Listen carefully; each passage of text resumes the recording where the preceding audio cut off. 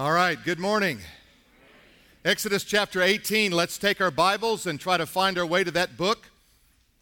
We're talking about the journey. We've been on the journey for a while, and just to kind of bring you up to date where we are with Israel in the wilderness, trying to navigate our way with them through all the trials, circumstances, and difficulties that they face, and guess what? You and I face too, amen? I mean, has anyone really not had a trial in the last 6 months? Would you raise your hand? If you are one of those people, good for you. We want to know more about you for sure. But here is one of the chief things we want to keep saying. You can be in the middle of a miracle and not know it. In other words, everything you see, everything you feel, even everything you sense tells you that everything is not a miracle. And yet if you read about what God was doing for 40 years for Israel, every step of the way was indeed a miracle. And what I want you to do is to start looking at your life differently. Take the trials, take the circumstances, take the difficulties that you face today, and say to yourself, you know what, this very well could be a miracle of epic proportion. I just can't see it right now. And ask and invite God's favor to come on your situation. You never know when opportunities are going to open up and things are going to start to change for you. And what you want to do is be sensitive to what God is doing, because sometimes you close yourself off and you can't see the hand of God. And indeed, God is working all the way. Second thing is this: the wilderness will forge your character. You know, when you read about what was happening in the life of Israel, it was more than just running them around in circles. It was more than just miracles. They had to have their character forged in that hot fire of trial. Because God was not trying just to get them from point A to point B. God was trying to transform them and change them. God was trying to move them from where they were to where He wanted them to be. He indeed would bring them into a land, a new land. And that land was going to demand more from them than they had given in the past. Because life for us has to be more than just mere existence. It has to be more than just saying prayers and going through motions. It has to be a dynamic where the Spirit of God living in us creates that divine presence for people wherever we go and confirms that we're on this road that God wants us to be on. The other thing in this wilderness report is this: that you have to focus on what's in front of you. They could look back. They could look back to Egypt and say, you remember when? But Egypt was gone. And as much as they hated Egypt while they were there, it seemed preferable when they were in the middle of the wilderness. And it's so true. How many times have you had a conversation with yourself, let alone somebody else? Right? And you're talking to yourself. You know, when you start answering yourself, you know you're in trouble. Right? You say, oh, what do you think? Well, I'm thinking about this. And you're kind of going back and forth. But how many times have you talked about and dwelt on past, whether it was success or failure, and you put that as a contrast up against what's happening today in your life? And you were disappointed. Yesterday does not define tomorrow. God and your relationship with Him defines tomorrow. Let's look in our Bibles now, Exodus chapter 18, and beginning in verse 13. Moses has now met up with his father-in-law, Jethro. And Jethro is going to be instrumental in his life in bringing about a reorganization of the nation and the forming of this nation. But I don't want you to think this is all about that. This is about how God reorganizes your life and directs your life. Verse 13, it says, and it was so the next day that Moses sat to judge the people, and the people stood before Moses from morning till evening. Now, you know what that tells me? It tells me they had a lot of questions and they had a lot of problems. Morning and night, they're standing, they're waiting. He's trying to answer every question. He's trying to solve every problem. He's going through this whole process. So when Moses, his father-in-law, saw all that he did for the people, he said, what is this thing that you are doing for the people? Why do you alone sit, and all the people stand before you from morning until evening? Moses said to his father-in-law, because the people come to inquire of God. So they've got God questions. And probably what they were asking is the question all of us have asked somewhere in our journey, right? God, why? God, what? I don't understand. And we have those kind of side to us because there is the divine and there is the human, and there is that gap in between there, and us trying to relate and understand, well, how do I fit what I'm going through in life with what God is saying in His Word and what God is doing in my world? And it says here in verse 16, when they have a difficulty, they come to me, and I judge between one another, and I make known the statutes of God and His laws. So what he's doing is he's revealing truth. This is what God would do. This is how God would see this situation. So Moses, his father-in-law, said unto him, the thing that you do is not good. Isn't it interesting? He looked at him, he said, what you're doing is not the best way to do this. Because eventually what's going to happen is you're going to probably wear yourself out and wear them out in the process. You're probably going to assume that you have all the answers and you don't. And we need to find a new system, a new way to do this. So it says in verse 18, both you and the people who are with you will surely wear yourselves out, for this thing is too much for you, and you are not able to perform it by yourself. You know, I would hate to think that I had to do everything that needed to be done just for us to show up here on Sunday morning. I mean, I don't even know where to start. I mean, our media group gets here, our prayer team gets here, they set up, they pray, they hang banners, you know, and coffee comes in and speakers go up and musicians set up and snakes and wires and lizards and everything else that goes on up here on this stage. Not to mention during the week, you know, people are you know, typing up things and printing things, picking up things. And it's too much for any one person. And I think the beauty of where we are as a church is the beauty that we are at a stage where we can all participate and we can be a part of what God is up to. And sometimes we undervalue that. We think, well, what can I do? And you'd be surprised what just a little bit of everybody contributing to the whole process, how it can change the outcome and how it can make you feel a part and bond you in a way that you've never felt before. I think that's the way God wanted it. I think God wanted His church participating in His work, don't you? He wasn't looking for a bunch of, you know, participants that were never just, observers that were never participants. He wanted people engaged. Well, look what else it says here. Verse 19, listen now to my voice, and I will give you counsel, and God will give you counsel. He will stand before God for the people, that you may bring the difficulties to God, and you shall teach them the statutes and the laws, show them the way in which they must walk, and the work which they must do. Moreover, select from among all the people able men such as fear God, men of truth, hating covetousness, and place such over them to be rulers of thousands, rulers of hundreds, rulers of 50s, rulers of 10s. And he says there, everybody's going to engage. If they love God, they hate covetousness, but not everybody's going to engage on the same level. Some are going to be qualified or desire to, in this case, oversee thousands. Some hundreds, some 50s, some's just 10. But everybody can engage on some level. And it says that in verse 22, and let them judge the people at all times, then it will be that every great matter they shall bring to you, but every small matter they themselves shall judge. So it will be easier for you, for they will bear the burden with you. Do you like it when somebody bears your burden? Let me tell you, the worst thing you can do is own a pickup truck. How many of you own a pickup truck or have owned one? You know what I'm talking about? Have you noticed how many friends you have when you have a pickup truck? When we first got married, I had a pickup truck, and everybody said, hey, I know you got a pickup truck, and I'm moving. You know, and at that moment, it's too late. It's too late to say, I just sold it this morning. Man, I wish I could help you out. But if you're on the other end of it and some guy goes, I've got a pickup truck, would you like me to come by and help you haul all that stuff? How do you feel? I mean, it's like, it's almost on the same level as when you've got a flight out of LAX and someone says, well, could I take you? Drop you off, pick you up? Just the opposite of that is when you look at somebody and say, hey, do you think you could take me to the airport? They assume it's Orange County. Hey, do you think you could take me to the airport? And they go, yeah. And then you go, oh, it's LAX, and it's 5:30 a.m.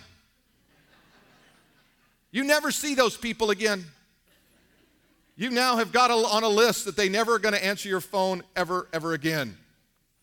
But it says here that bear the burden. You know what it says in Galatians? It says, bear one another's burdens and thus fulfill the law of Christ. And this bearing one another's burdens is not just about this idea of, helping somebody out.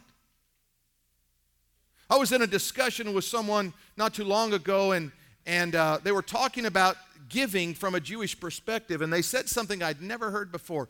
And they said, it's a righteous deed. And I said, wow, I've never heard it like that.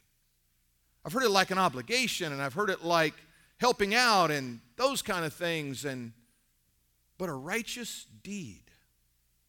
And that a righteous deed does not return void. And I think this shouldering the burden of someone else is part of a righteous deed too. It's the idea that it's taking up the mantle of Christ for someone else when they can't really hold the cross, when they can't hold the problems they're in. We can't carry everybody's burdens, but we can carry some, and we should. So he says the burden is too great for you, and it tells us here in verse 23, if you do this thing and as God commands you, then you will be able to endure. Over the years as a minister, I've watched people that just are ready to give up. Some of you might today be ready to give up. You're just going, I don't know if I can make it. About a month ago or so, a month and a half ago, we had that prayer and healing service in the park, and I was absolutely shocked at how many people and the depth of hurt people had. And honestly, as a pastor, I had to just go back and recalibrate my heart and say, God, I had no idea. And it was good for me. And it was a burden that God allowed me to carry to a greater level. Because what it does is it's transformational. And that's what I want to talk to you about today. I want to talk to you about this idea of the transformation. Because that's really what happened. It was this nation of Israel that was transformed from a multitude into a nation.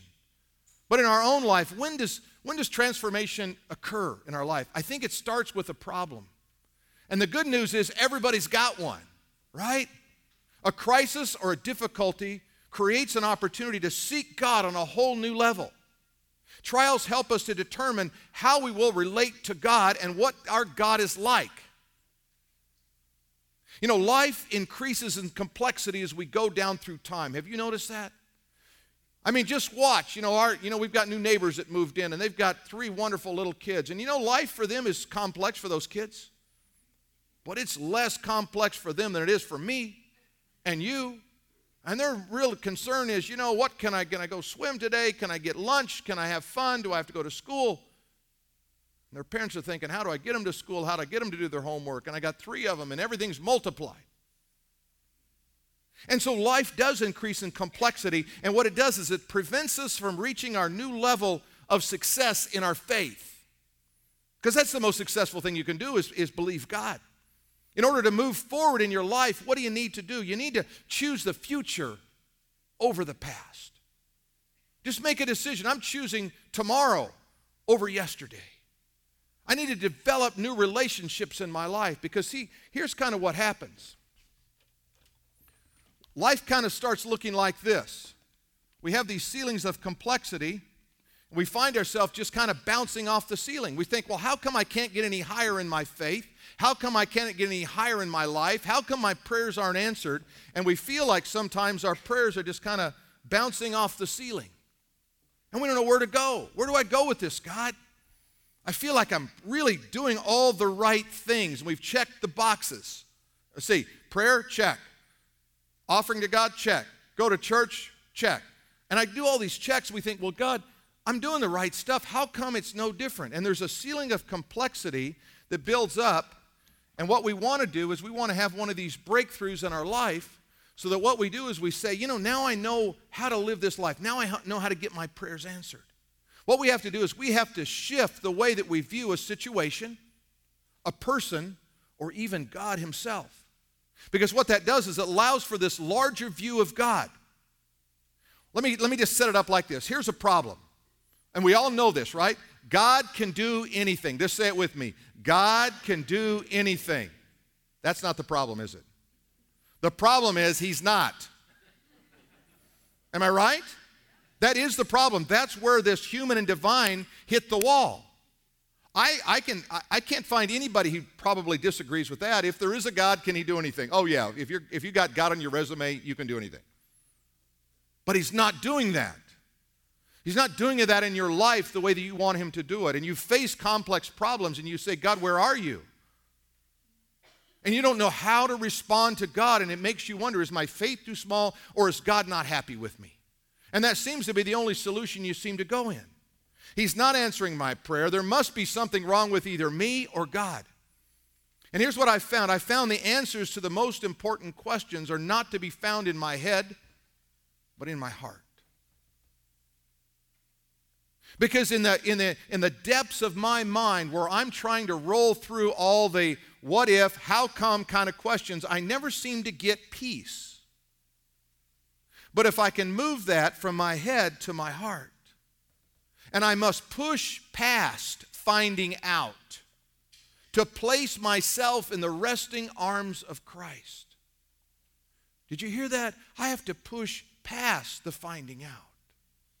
I think that's why God included that scripture in Isaiah 55 where it says, my ways are past finding out.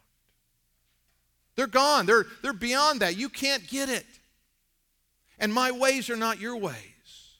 Listen to what it says in the book of James. My brethren, count it all joy when you fall into various trials, knowing that the testing of your faith produces patience.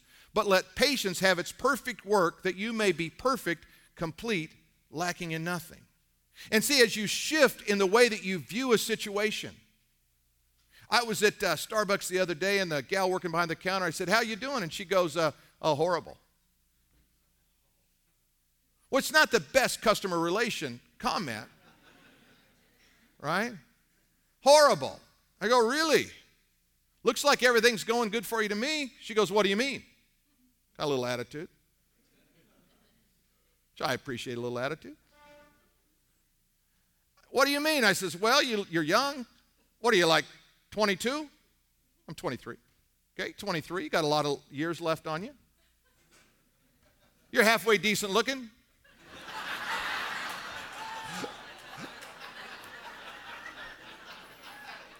Hey, I'm not going to lie. You're not a beauty queen, honey.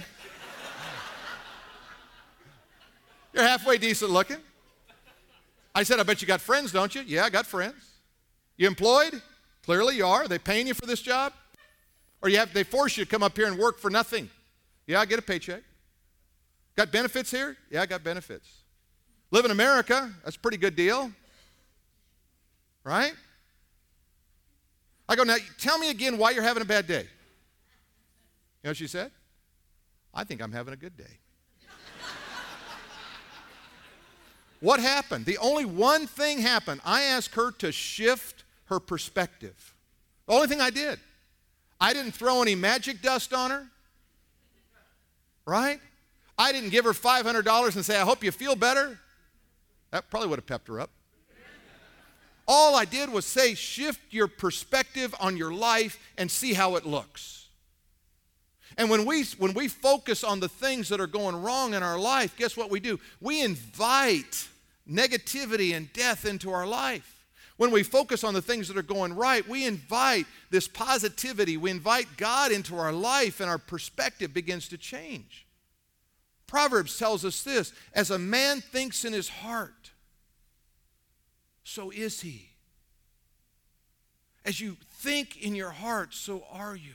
What you think about translates out into your life. It tells us here that we need to shift in the way that we view our situation so that we find that we lack nothing. See, when I change that, I lack nothing. You know why? Because you will see resources you never saw before. You will discover opportunities that are right in front of you. What could have been closer to Moses than his father-in-law Jethro, and that was the source and that was a solution. We have to push beyond the boundaries of the past. You know, Moses didn't know one day that he would be really a founder of a mighty nation that would be born in a day, the nation of Israel, that it would rise up out of the ashes of the Holocaust. And on May 4th, 1948, would be established in a day as Isaiah said it would in Isaiah 66. Can a nation be birthed in a day? And it was. It was God's divine plan. It was God's divine plan in the latter days to raise it up. And this shift that happens in Exodus 18 would transform a multitude into a nation that one day would be the key to our understanding the prophetic times that we live in right now. I sat down, and I may have referred to it a few weeks ago. I sat down with a man who's from Washington, D.C., who wants me to lead a tour to Israel. And I've never really been that up on it. I've been to Israel, and I love it, but I'm just not the tour guide kind of guy, you know? I mean, drive the bus up, turn everybody loose, come back here in a couple hours, and we'll talk about it. He said, no, I want you to do something quite different. He said, I want you to work in conjunction with the Israeli government and the Jewish rabbis. And I want you to follow the footsteps, not of Christ, but the prophetic footsteps of Scripture. And go to the places in Scripture that talk about the return of Christ and the end of the world. And I want you to do it with Orthodox Jewish rabbis. And then I want you to culminate that event in Jerusalem with a prophecy conference. And I'm sitting there thinking, this is the craziest thing I ever heard. I got a text from him yesterday, just left Ethiopia, just landed in Tel Aviv. Had a great meeting last week. I was in Israel with the Israeli government. They're fully behind it. They only have one question, one request. Promise you won't convert the Jews.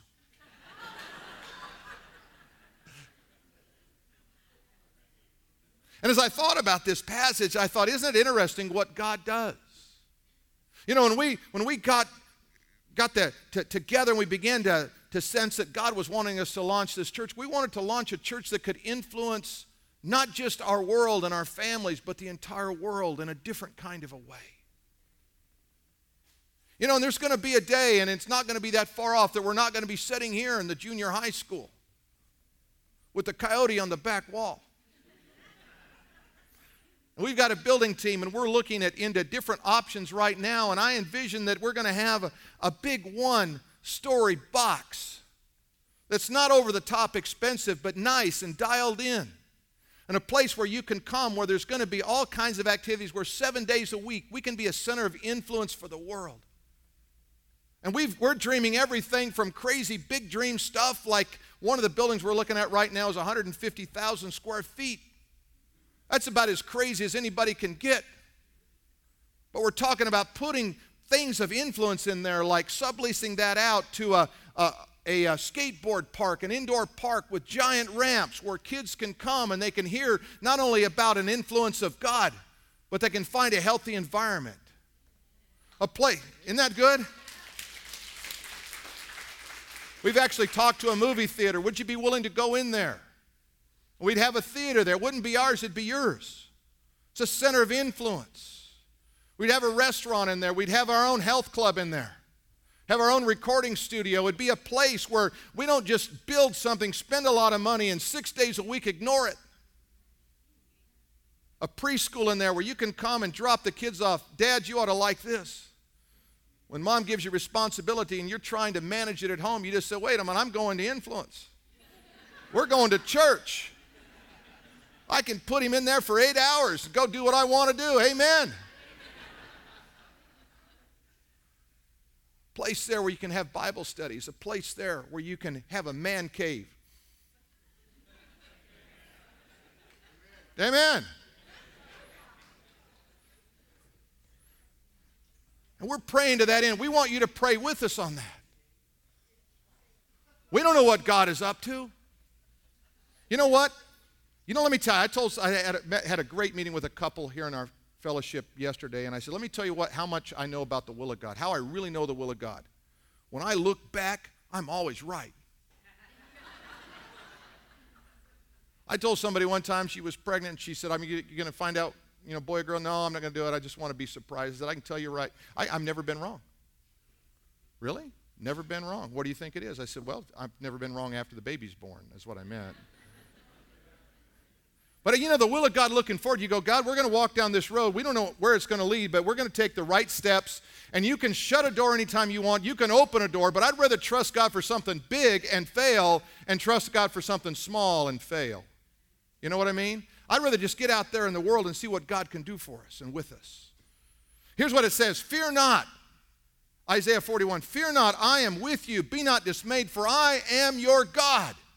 Don't let anybody, anything else be your God but God. Don't let your emotions be your God. Don't let your friend be your God. Don't let money be your God. Let God be your God.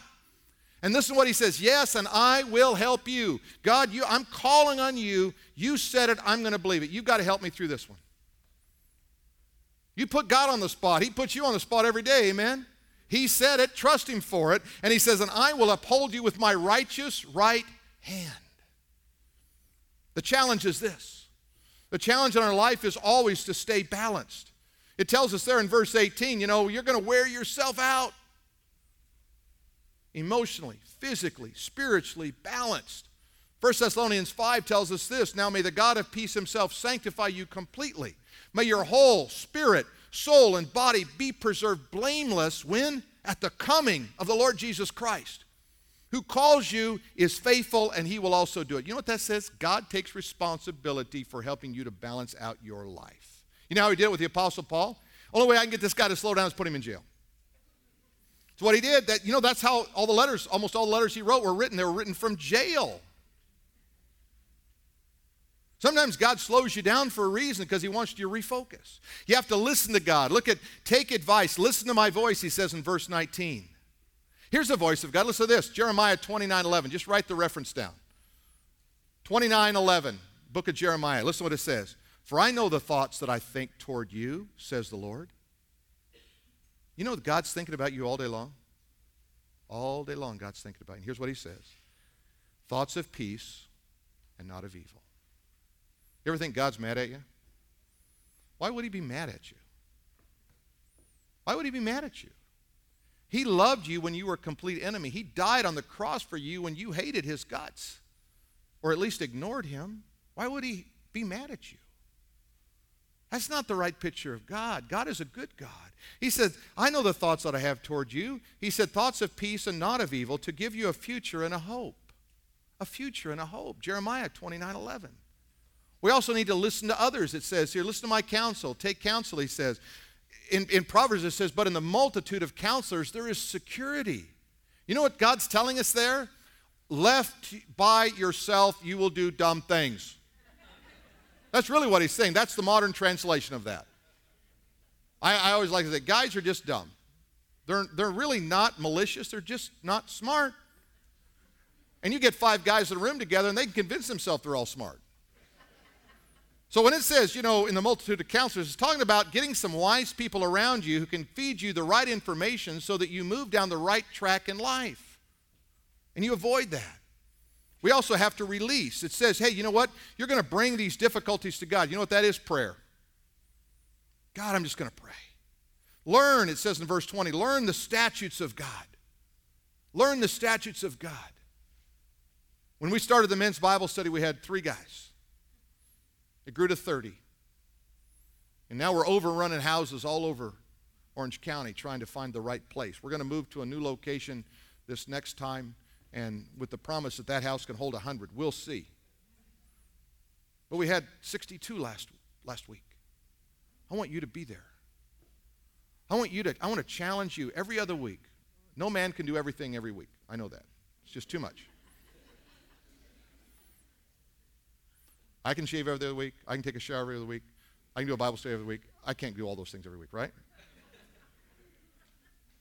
What would happen if you had 300 men who forged their heart in the power of God and said, I will move forward for the kingdom? What would happen to men like that? Same thing is true of women. My wife has one. It'll be Monday night, tomorrow night. What would happen if women said, I'm going to learn how to live my life for God in the power of God and the Spirit of God, and I'm going to move forward? And you can join her in that Bible study to learn the way and the work. I love this quote from Winston Churchill. He said, to every person there comes in their lifetime that special moment when you are figuratively tapped on the shoulder and offered a chance to do a very special thing. I don't know when that time is for you, for me, for anyone. The chance that you do a very special thing, unique to you and your talents. What a tragedy if that moment finds you unprepared or unqualified for the work which God could have been your finest hour. What if all of this activity you have is not preparing you for what God has for you, and you miss out because you didn't take the extra effort, the extra time, the extra prayer, whatever? There's a new book out called The Slight Edge. I was just told about it by a friend of mine named Tom. And this idea is, what if I just took a little bit more time, I invested just a little bit more effort, and let's just use an example. What if I did 10 push-ups a day? What if I started doing 11 and then 12 every day, and I just took a little bit extra? What's it going to look? It won't pay off in the first week. It won't pay off in the first month, but what will it look like? What would be the same principle if you would take your life and say, what if I just captured the slight edge in my life by saying, I'm going to pray just a little bit longer, a little bit more intensity. I'm going to read one more scripture today than I normally would read. What the payoff would be. Because the finish line is what it's all about, isn't it? What good does it do you to run in the race and then just sit down before you get to the finish line? That was a nice race. All the participants sat down 15 feet before the finish line. The crowd's going, what? Now we had fun. Well, it's dumb, right? I want to show you a clip from a movie called Facing the Giants. It's about taking that step to just push through to the goal. Let's watch this clip.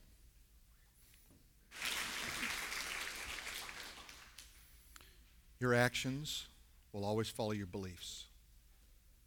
Always. He says, get men that fear God. Fear God is a step of a courageous act. The Bible says the fear of the Lord is the beginning of knowledge. Fools despise wisdom and instruction. You see, the question we have to ask ourselves, first of all, am I giving God my best? Am I giving God my best? When I was lying to my grandmother, she would make me look her in the eye. You know what I'm talking about? You just can't look a grandmother in the eye and lie.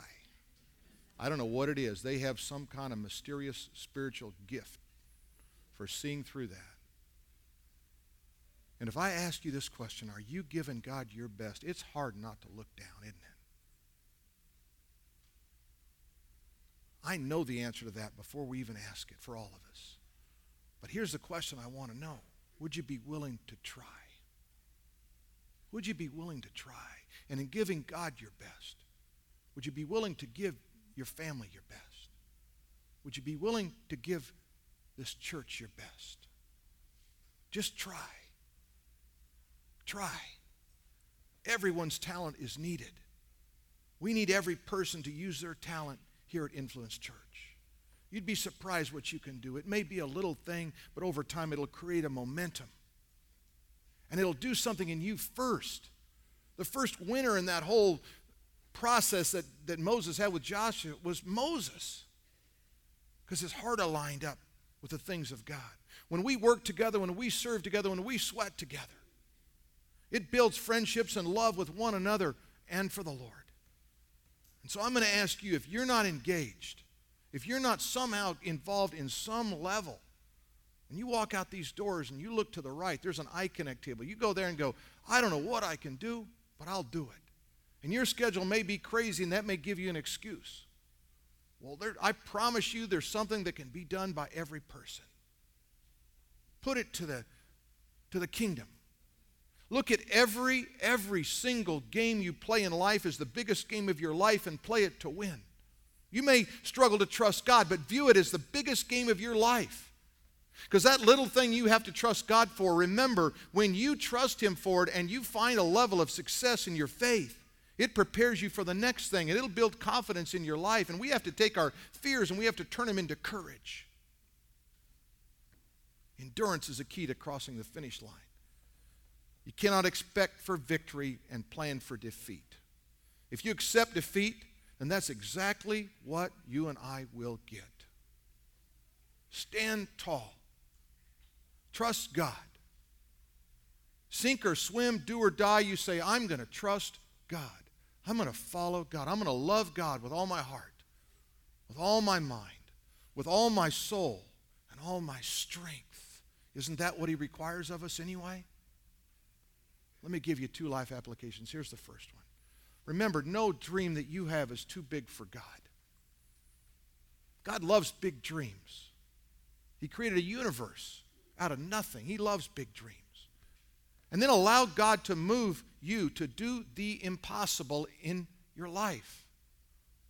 Write down sometime, what would be impossible for God to do in my life? Not impossible for God. We already figured that one out. Nothing is. And start moving in that direction.